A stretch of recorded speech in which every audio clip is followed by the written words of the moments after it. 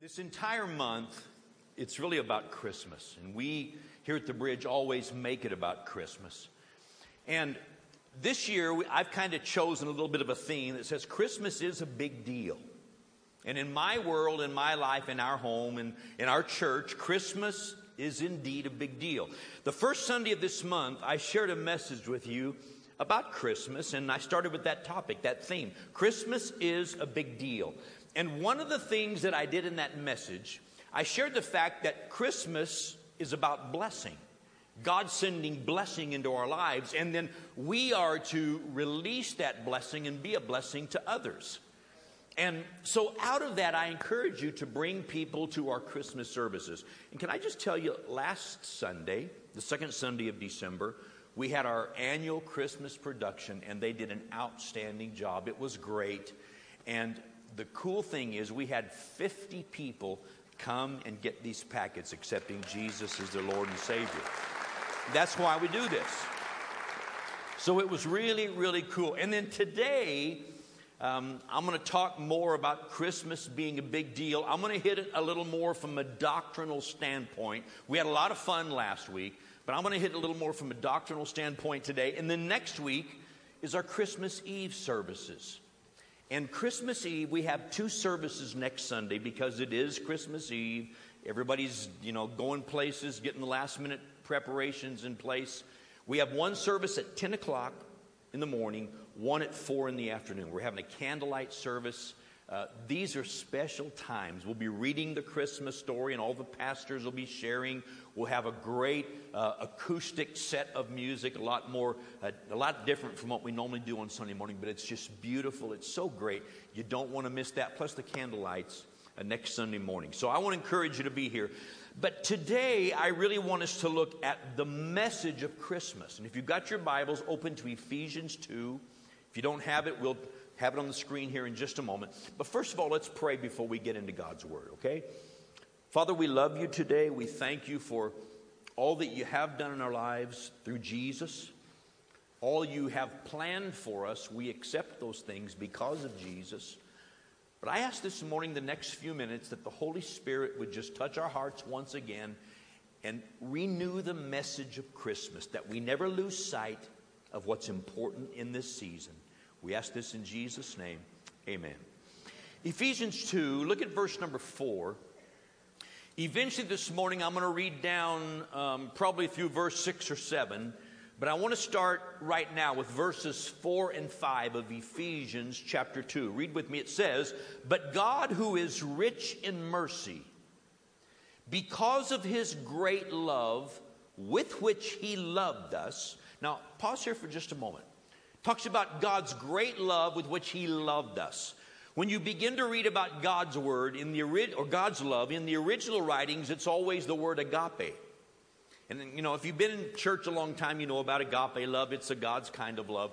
But the beauty of this is agape love springs from the heart of God because he sees value in the object to which he extends his love.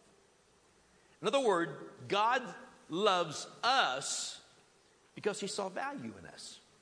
It's the beauty of it. True God love sees the value in something. When I was at my worst, God looked at me and he found value in me. And he loved me. That's the story of Christmas. Now let's read on. Verse 5. "Even when we were dead in trespasses." And the word trespasses here means our sins that we rebel against God, and then the sins that we fall into not even realizing what we're doing. It's talking about all of our sins. "Even when we were dead in our trespasses, he made us alive together with Christ. By grace, you have been saved." Now, I want to share just 3 thoughts with us today in this service. And number one, I want us to remember on this Sunday before the Christmas weekend that God came to us. Let that sink in just a moment. You might say, well, big deal. We all know that. No, I want it to really sink in for a moment. God came to us. And I'm going to look at this at 3 different ways today. Number one, God came to us. We were unable to go to God, But when God sent Jesus, God came to us. In John's gospel, he doesn't share all the story of Christmas. He doesn't give us the story of Mary and Joseph and the angels and the wise men and the shepherds. He doesn't give us any of this. John simply jumps into the theology of it. And in John chapter 1, verse number 14, John said, "And the Word became flesh." The Word became flesh and dwelt among us. And we beheld His glory, the glory as of the only begotten of the Father. John theologically said, here's how it all comes down. The Word of God became flesh. God's Word, God's heart, God's thoughts became Mary's little baby. The Word became flesh and dwelt among us. For 33 years, Jesus was here, the Son of God, the Word of God. Why does it say the Word of God? Because the life of Jesus was a message to us. It was God's message. It was Jesus coming to tell us what God thought and what God was really like, because there was so many misconceptions about God. But Jesus came to clear it all up. And he goes on to say in John 1:14, He came to us, God in the flesh, the Word made manifest in the flesh. He dwelt among us. And then it goes on to say, He was full of grace and truth. Full of grace and truth. I want to look at that for just a moment. Because number one, Jesus came to declare truth to us. You know, Romans 6:23 makes it pretty clear.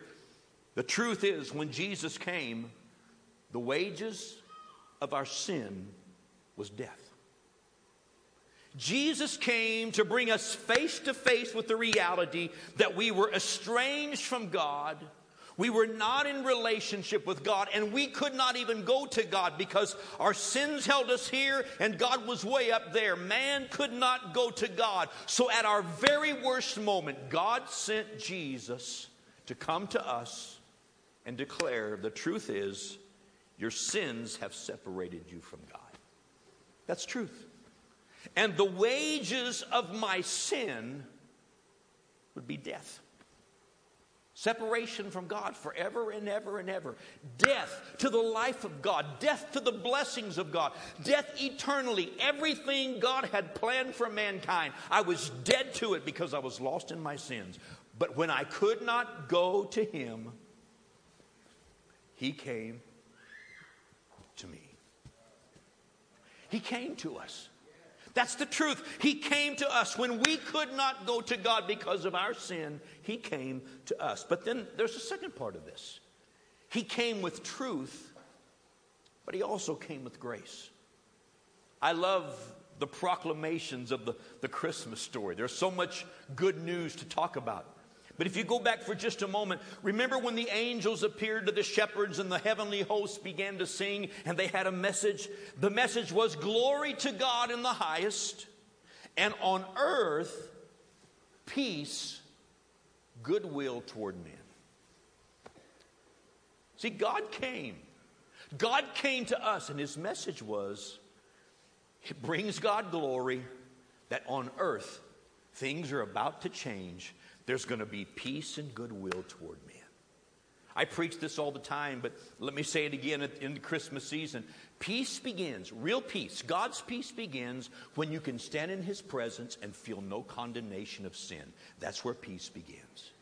And what the angels were saying was everything's about to change because there's going to be an opportunity for mankind to come to a place of peace with God. Your sins have separated you. That's the truth. But the grace of God is extended, and we can now know God for ourselves. Not only that, Simeon, which we saw last week in our Christmas production, when Simeon held that baby boy, his very words were, Lord, let your servant depart in peace, for now I have seen the salvation of the Lord. I've seen the saving grace. I've seen the Word manifested in the flesh. He's here. I'm ready to go now because I've experienced the salvation, the saving power of God. The angel spoke to Mary. The very words of the angel were, you shall call His name Jesus, for He will save His people from their sins. God came to us right in the middle of our mess and our destruction. And he said, I'm about to change everything. I am going to save you. That's the message of Christmas. You see, God came to us. But he came to save us, not condemn us. He came to save us, not to condemn us. As a matter of fact, as you read through the Christmas story, at least 6 times you will find the word salvation, Savior, or save. Because the message of Christmas is God came to rescue us and close the gap, the gulf between God and man. John 3:16, everybody knows John 3:16. For God so loved the world, he gave his only begotten Son, that whoever believes in him would not perish but have everlasting life. But the next verse says, God did not send his Son into the world to condemn the world, but that the world through him might be saved. I've run across a number of people in my lifetime who've said to me, this Jesus thing won't work for me. And I say, why is that? It's because my life has been too horrible, too ugly, too bad. I've done so many shameful things. God would never accept me. And I've had the joy to look those people right in the face. And maybe you're here today with those very same thoughts. God could never love me. I'm here to tell you today, God sent his own Son here not to condemn you, but to save you. You were already condemned in your sins, but God not only sent his Son, he put him on a cross to pay the price for your sins so that you could know God for yourself eternally. That's the message of Christmas. He didn't come to condemn us. He came to save us. What a beautiful thought. And our text says, but God, who is rich in mercy, because of his great love with which he loved us, even when we were dead in trespasses, he made us alive together with Christ. For by grace you have been saved. Number one, God came to us, not to condemn us, but to save us. And had Jesus not come to earth, we would still all be dead in our sins eternally. But Jesus came. This Christmas season, I want to remind you, and I hope this will stay with you. Maybe not these exact words, but in some way, I hope these words will stay with you from Christmas to Christmas.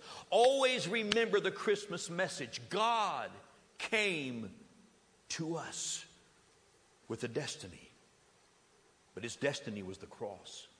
God came to us with a purpose, and his purpose was to be the lamb slain from the foundation of the world. He came to save us. Then number 2, look if you would at Hebrews chapter 4. Hebrews chapter 4. I want to show you something interesting. A second thing about Jesus coming to us. Hebrews 4, verse number 14, it says this. Seeing then that we have a great high priest who has passed through the heavens, Jesus the Son of God, let us hold fast our confession. What it's really saying is, stay in agreement with God. Grab the promises of God. Believe the promises of God. Keep his promises on your lips and keep saying what God has said about your life. Stay in agreement with God. Verse 15. For we do not have a high priest who cannot sympathize with our weaknesses, but was in all points tempted as we are, yet without sin. And finally, verse 16.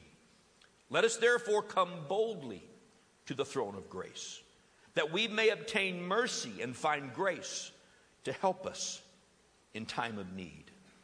Number 2, God came to us, not just to save us, but number 2, he came to intervene on our behalf. You know, I think sometimes we think nobody has ever had to go through what I'm having to go through. You ever been there? Does anybody in the room ever have a problem you can't solve on your own?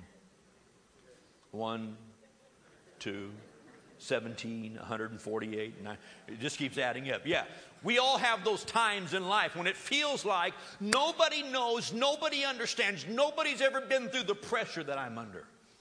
I share this now and then because it reminds me of a lot of things, but it's so true because you may have a similar background. one side of my family, and some of them may be watching today, so I'll have to explain to my aunts what I'm talking about. But if they are one side of my family, I mean, they were like the martyrs from the beginning. Nobody has ever had to suffer the way that I suffer. When they've had problems, nobody's ever been through what I've been through. Can I tell you something today? Life is full of challenges. And sometimes we face moments of struggle. We face times when we battle. We go to war for what God has promised to us. But the truth of the matter is, you are not going through something today that hasn't already been defeated by Jesus himself. I don't care what it is. In this Christmas season, you may be a person of faith. Maybe you've been walking with God for 60 years. That's wonderful. Or maybe 40 years or 20 years or 10 years. Maybe you're a mature believer and you're never going to stop following Jesus. But yet maybe you're facing something right now that's really challenging you, and it's a real struggle, and you are fighting the good fight of faith, and you're saying, God, I'm trusting you, but I need you to come through. Can I tell you something today? Do not turn loose of your profession of faith. Do not give up on the promise of God. Do not let go of it, because God is about to turn that trial into a victory if you keep walking with him. He's about to turn it around. And the beauty of this passage of Scripture, it says we have a high priest in heaven, Jesus himself. And he has been tempted in all ways like unto us, yet he never sinned. He never lost a battle. And did you know that he takes that victory and he interjects it into our lives when we look to him for help? That's what he's looking for. That's why he said, hold fast to your profession, because at some point in time, God's going to interject that victory into our lives. And, you know, I think sometimes we really do think, well, yeah, but, you know, God doesn't understand where I'm at. How many times have we failed to go to God and talk to God because we just thought, well, God's not going to understand. It's not going to make any sense to him. Can I tell you, Jesus has already been through it, and he overcame it. Now, there is one little thing that some of you might throw up. Many years ago, I met this minister, and he told me about a church down in the South where it was a very large church for that day, and a very strong church. But on Sunday mornings, they had Sunday school classes, and then after Sunday school, they had their regular worship service. And on Sunday mornings, they were known because, this church was known because it had a Bible teacher that was a great Bible teacher. He wasn't the pastor, but he was a great Bible teacher. And he taught a Sunday school class. But this is back in the 50s, and for whatever reason, they chose to have all the women sit on one side of the building and all the men sit on the other side of the building during the Sunday school class. Now, during church, they would sit with their families, but during Sunday school, women on one side, men on the other. And one Sunday morning, he was teaching this passage of Scripture. And he says, God has been tempted in all ways like unto us, yet without sin. And there was a gentleman sitting on the second row that raised his hand and said, brother, can I ask you a question? He said, sure, what's your question? He said, well, you seem to be the Bible answer man. Do you really believe that Jesus was tested in all ways like unto us? Yes, I do. Do you really believe he never sinned? Yes, I do. Do you really believe he understands everything I'm going through? He said, yes, I believe that. And he said, let me ask you one more question. Was Jesus married?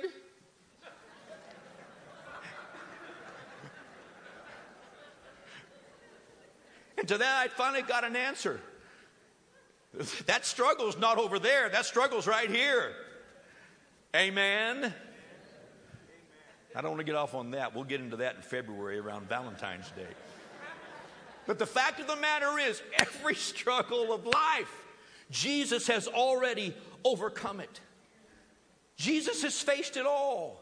And he now serves as our high priest and our advocate. So how do we go to God when we're struggling? He said, come boldly. Come boldly. Come boldly. Say it with me. Come boldly. Come boldly. Come with confidence. That doesn't mean arrogantly. It doesn't mean in our own goodness and righteousness. It means come boldly because of what Christ has done for us. Come boldly. Come where? To the throne of grace. Does anybody ever need grace? Come boldly to God. He has a throne of grace. Why? Why do I do this? Because we can obtain mercy and grace in times of need. There's some people right here in this service this morning. In this Christmas season, you're trying to get everything ready for Christmas, but your own heart is hurting because there's things going on that you're struggling with. Maybe with your family, maybe at work, maybe somewhere else. But wherever it is, maybe it's a personal battle you're fighting. But wherever it is, I want to encourage you today. Don't run from God. Run to Him. Go to Him boldly and lay it all out. Put it at His feet and let His mercy and His grace begin to work. Because the same mercy and grace that saved you will meet you right where you are, because you have somebody in heaven, Jesus Himself, representing you, pleading for the mercy and grace of God to flow into your life. So run to Him today. Hebrews 7 tells us that He's always interceding on our behalf. Hebrews 13:5 tells us, He said, I'll never leave you, I'll never forsake you. He's always going to be there in the middle of every one of your struggles. So run to Him today, because number 2, He came to us to help us face those struggles. Number 3, third thing I want you to see, Galatians chapter 4. I want to look at one more passage before we go back to our text. But look at Galatians chapter 4. I want to show you one more thing. Galatians 4, verse 4. It's some more Christmas words, but it's not Christmassy. It's more doctrinal. Verse 4 says, but when the fullness of the time had come, God sent forth His Son, born of a woman, born under the law. Verse 5. To redeem those who were under the law. Now, keep the verse up and stay here for just a moment. While we were under the law did what? It pointed out our sin. The law showed us our sin. It was there to show us what's right, what's wrong. Here's the sin in your life, because you're not living under the law. You're not living by the law, rather.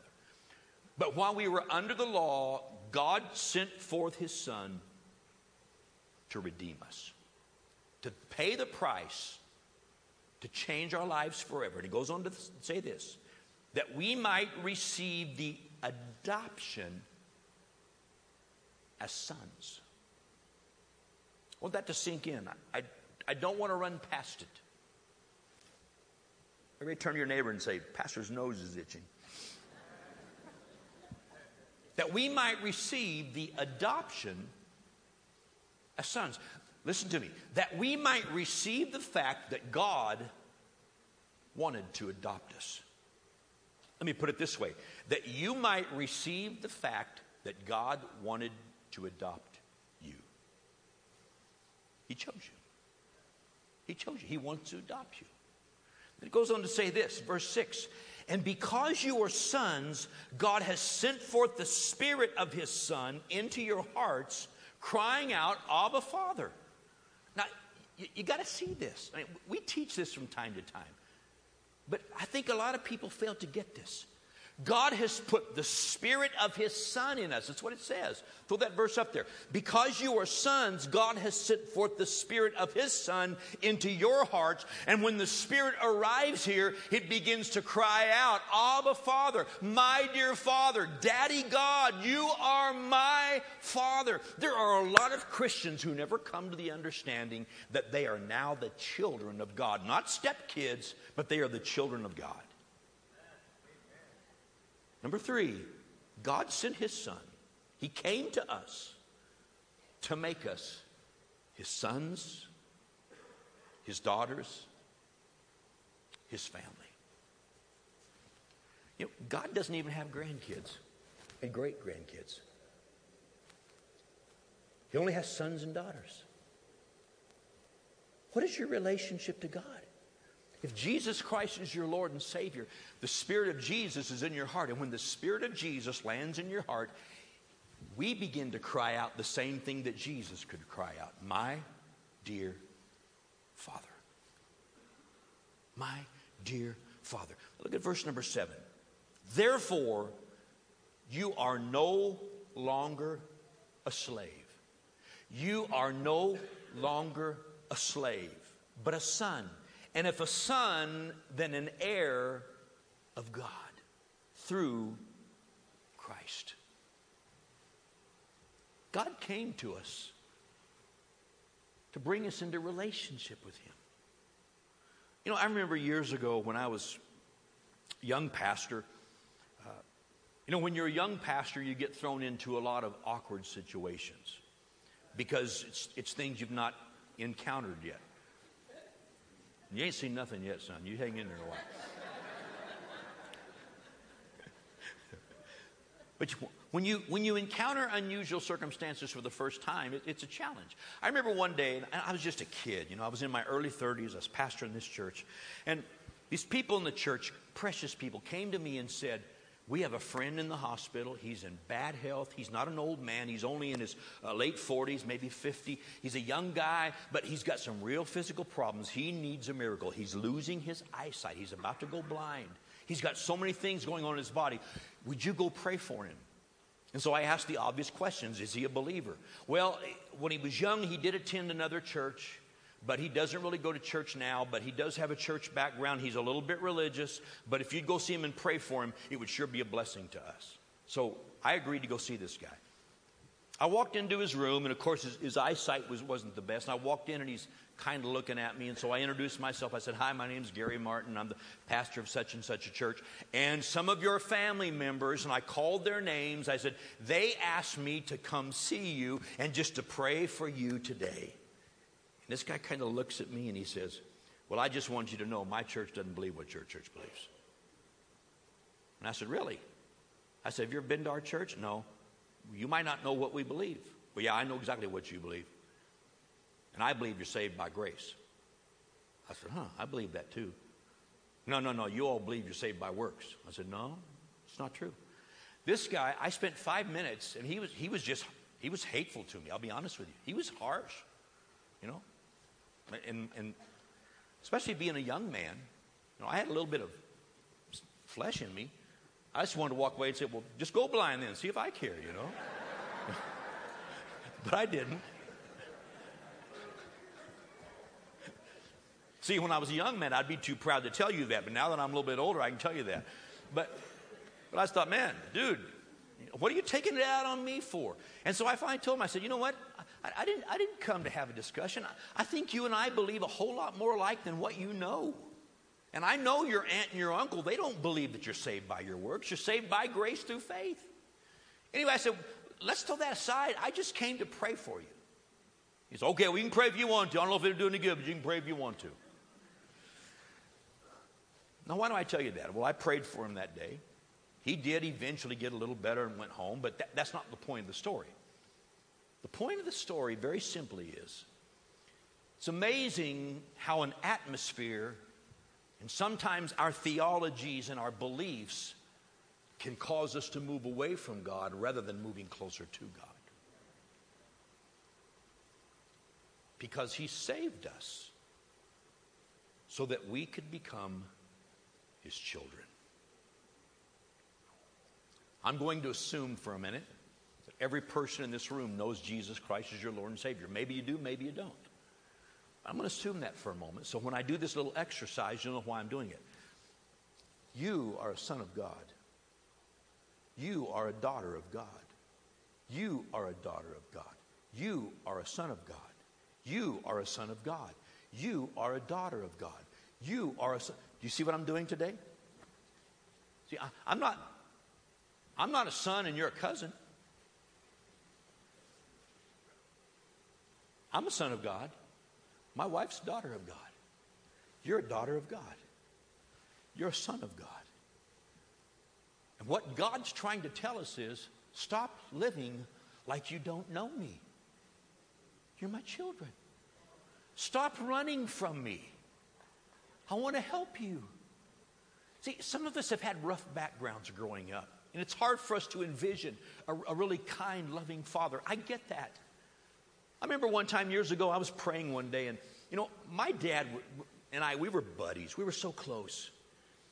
But I remember one day I was praying, and I had a problem, a situation that I didn't see any way out of. I had a real problem nobody could solve. This is going to take a miracle. And all of my life, even in my early adult years, I mean, if I had a problem, I could talk to my dad. And if my dad could ever do anything to help solve my problems, he was always there for me. Always. And one day I was praying. I was saying, God, I've got this need. And God, this is impossible. I really need you to intervene in this situation. I've been praying for weeks. God, I've got to have a miracle. And the thought ran through my mind, I wish God was as nice as my earthly dad. Because if he was, he would have already taken care of this. And all of a sudden, the scripture began to run through my mind. If you, being evil, can give good gifts to your children, how much more does your heavenly Father want to give good gifts to those who love him and those he loves? And I realized, had a blockage in my brain, not in the arteries or the veins, not of that. I had a mental block in my mind that didn't recognize that in this area of life, God was still my Father. And he wanted to take care of things. I think a lot of us have blocks that we think, well, I can open up the Christmas package and there'll be this and this and this and this, but there'll never be this right here because that's just my cross to carry in life. No, your cross to carry is to serve Jesus and become the person he created you to be. He already carried that cross for you. The provision for this life is already ours. We need to stop living like slaves. Throw that last verse up there again. We need to stop living like slaves and start living like the children of God. This is good. I'm going to let it soak in this morning. There's somebody here saying, well, this is a little new to me. Well, you know what? It's been there all these years, just like the rest of the scriptures. You just need to spend a little bit of time with it. God has made you a son and a daughter. Now, let me talk about that for just a moment. How do you see God? You're no longer a slave, but a son. You are no longer a slave. You're not away from God. God came to us to save us. He came to get involved in your struggle. And he came to let you know you're now his child. You're no longer a slave, but a son or a daughter. And if you're a child, then you're an heir of God through Christ. If I'm a son of God, what is my relationship with Jesus, my Savior? Brothers. He's my Savior, he's my Lord, but he's my brother. Romans 8 says he became the firstborn among many brethren. God sent his son because he wanted a big family. He wants you in it. Because he wants you to be a son or a daughter. How do you see yourself? As a slave or as a son or daughter? How do you approach God when you pray? Do you approach God like, well, you're a million miles out there and you may not even hear this, but I'm going to try it for a second anyway, and if it doesn't happen in the next 2 minutes, then I'll just forget about it. I know that I just don't deserve this stuff. Stop a minute here. How do you approach him when you pray? As a child with a loving father, or as a stranger or a slave? How do you see his promises? I'm almost finished. How do you see his promises? Do you say, well, I'm not worthy of all of that? Of course you are. Of course you are. I didn't say you deserve it, but you're worthy of it. Why? Because of what Jesus did for you. See, we are not seen as who we are. We're seen through the eyes of who Jesus is. And it's his perfection and it's his cleansing blood that brings us into sonship and allows God to see us as his children. Therefore, we can now begin to see him as our loving heavenly Father. Which means, hello, listen, is Jesus worthy of all the blessings of God? He is God. Is he worthy of his position? Come on, I need some help in the house today. Is he worthy of his position? Then his worthiness makes us worthy of our position. Oh, this is good. Somebody needs to grab this and take it home and put it in your Wheaties and eat it every morning. I am worthy because of what Jesus has done for me. My righteousness is filthy rags, but what Jesus has done has made me worthy of all the promises of God. When was the last time you read a promise and you thought, well, yeah, but I would never get that because I don't really deserve that? You know what? It's not about what you deserve. It's about what grace has brought us. And grace has brought us a position with God. We are His children. Let me go one step further. Romans 8:32 says, He who did not spare His own Son, but delivered Him up for us all, how shall He not with Him also freely give us all things? Because of His worthiness, we're now worthy of the blessings and the promises of God. They belong to the children. Say that with me. They belong to the children. One more time. They belong to the children. And the last thing. I mentioned it last week in a couple of the services, but at Christmas time I always think about, John 10:10. The thief comes to steal, kill, and destroy, but Jesus said, I've come that you might have life and that you might have it more abundantly. As children, God has promised us life, His life, now and in the world to come. God did not tell us to live this life on our own, and then when we get to the next life, we'll have His life. We have His life now. Everybody say now. This is hitting home with some people today. I can sense it in the crowd. Now we're the children of God. And back to our text in closing, Ephesians 2. I read verses 4 and 5. Let me go through it real quick and then add 2 more verses. But God, who is rich in mercy, because of His great love with which He loved us, even when we were dead in trespasses, made us alive together with Christ. By grace you've been saved. But notice verse 6 and 7. And He raised us up together and made us sit together in the heavenly places in Christ Jesus, that in the ages to come He might show the exceeding riches of His grace in His kindness toward us in Christ Jesus. In the ages to come, now throughout eternity, He wants to show His exceeding riches, the power of His grace, and be kind to us because of Jesus. Last thing. I guess I'll ask it as a question. Do you know where God has positioned you? As His child, you're positioned in heavenly places with Christ. I'm living on earth, but I've got my fingers in heaven with Jesus. Are you listening to me? My nationality may be American, but when I die, I'm going home to heaven forever. I'm not going to be positioned with Christ. We are positioned with Christ in heavenly places in Christ Jesus. I want you to bow your heads this morning. I want to pray for you. 2 prayers. First of all, I want to pray for everybody in the house. Father, take this word today. Simple thoughts that you came to us. Use them, I pray, Father. Use them, I pray. For those who are going through struggles right now, come to us right now in our time of struggle and bring us your grace and your peace, and let us open up boldly and talk to you about what's going on. Father, second of all, I pray that people in this house will understand we are the children of God. We're no longer slaves. We're sons and daughters. Open up our hearts and let that rule within us, Father. Let us understand our worthiness because of Jesus. Then, Father, I pray for everyone in the house who might not know you right now. Let the Holy Spirit just knock on the door of their hearts, drawing them close to you.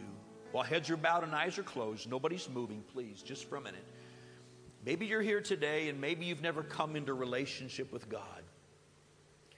Maybe you've never really prayed a prayer and said, God, I believe in your Son and I need you in my life. Maybe you've never really surrendered and said, God, I believe you've got better plans than I do.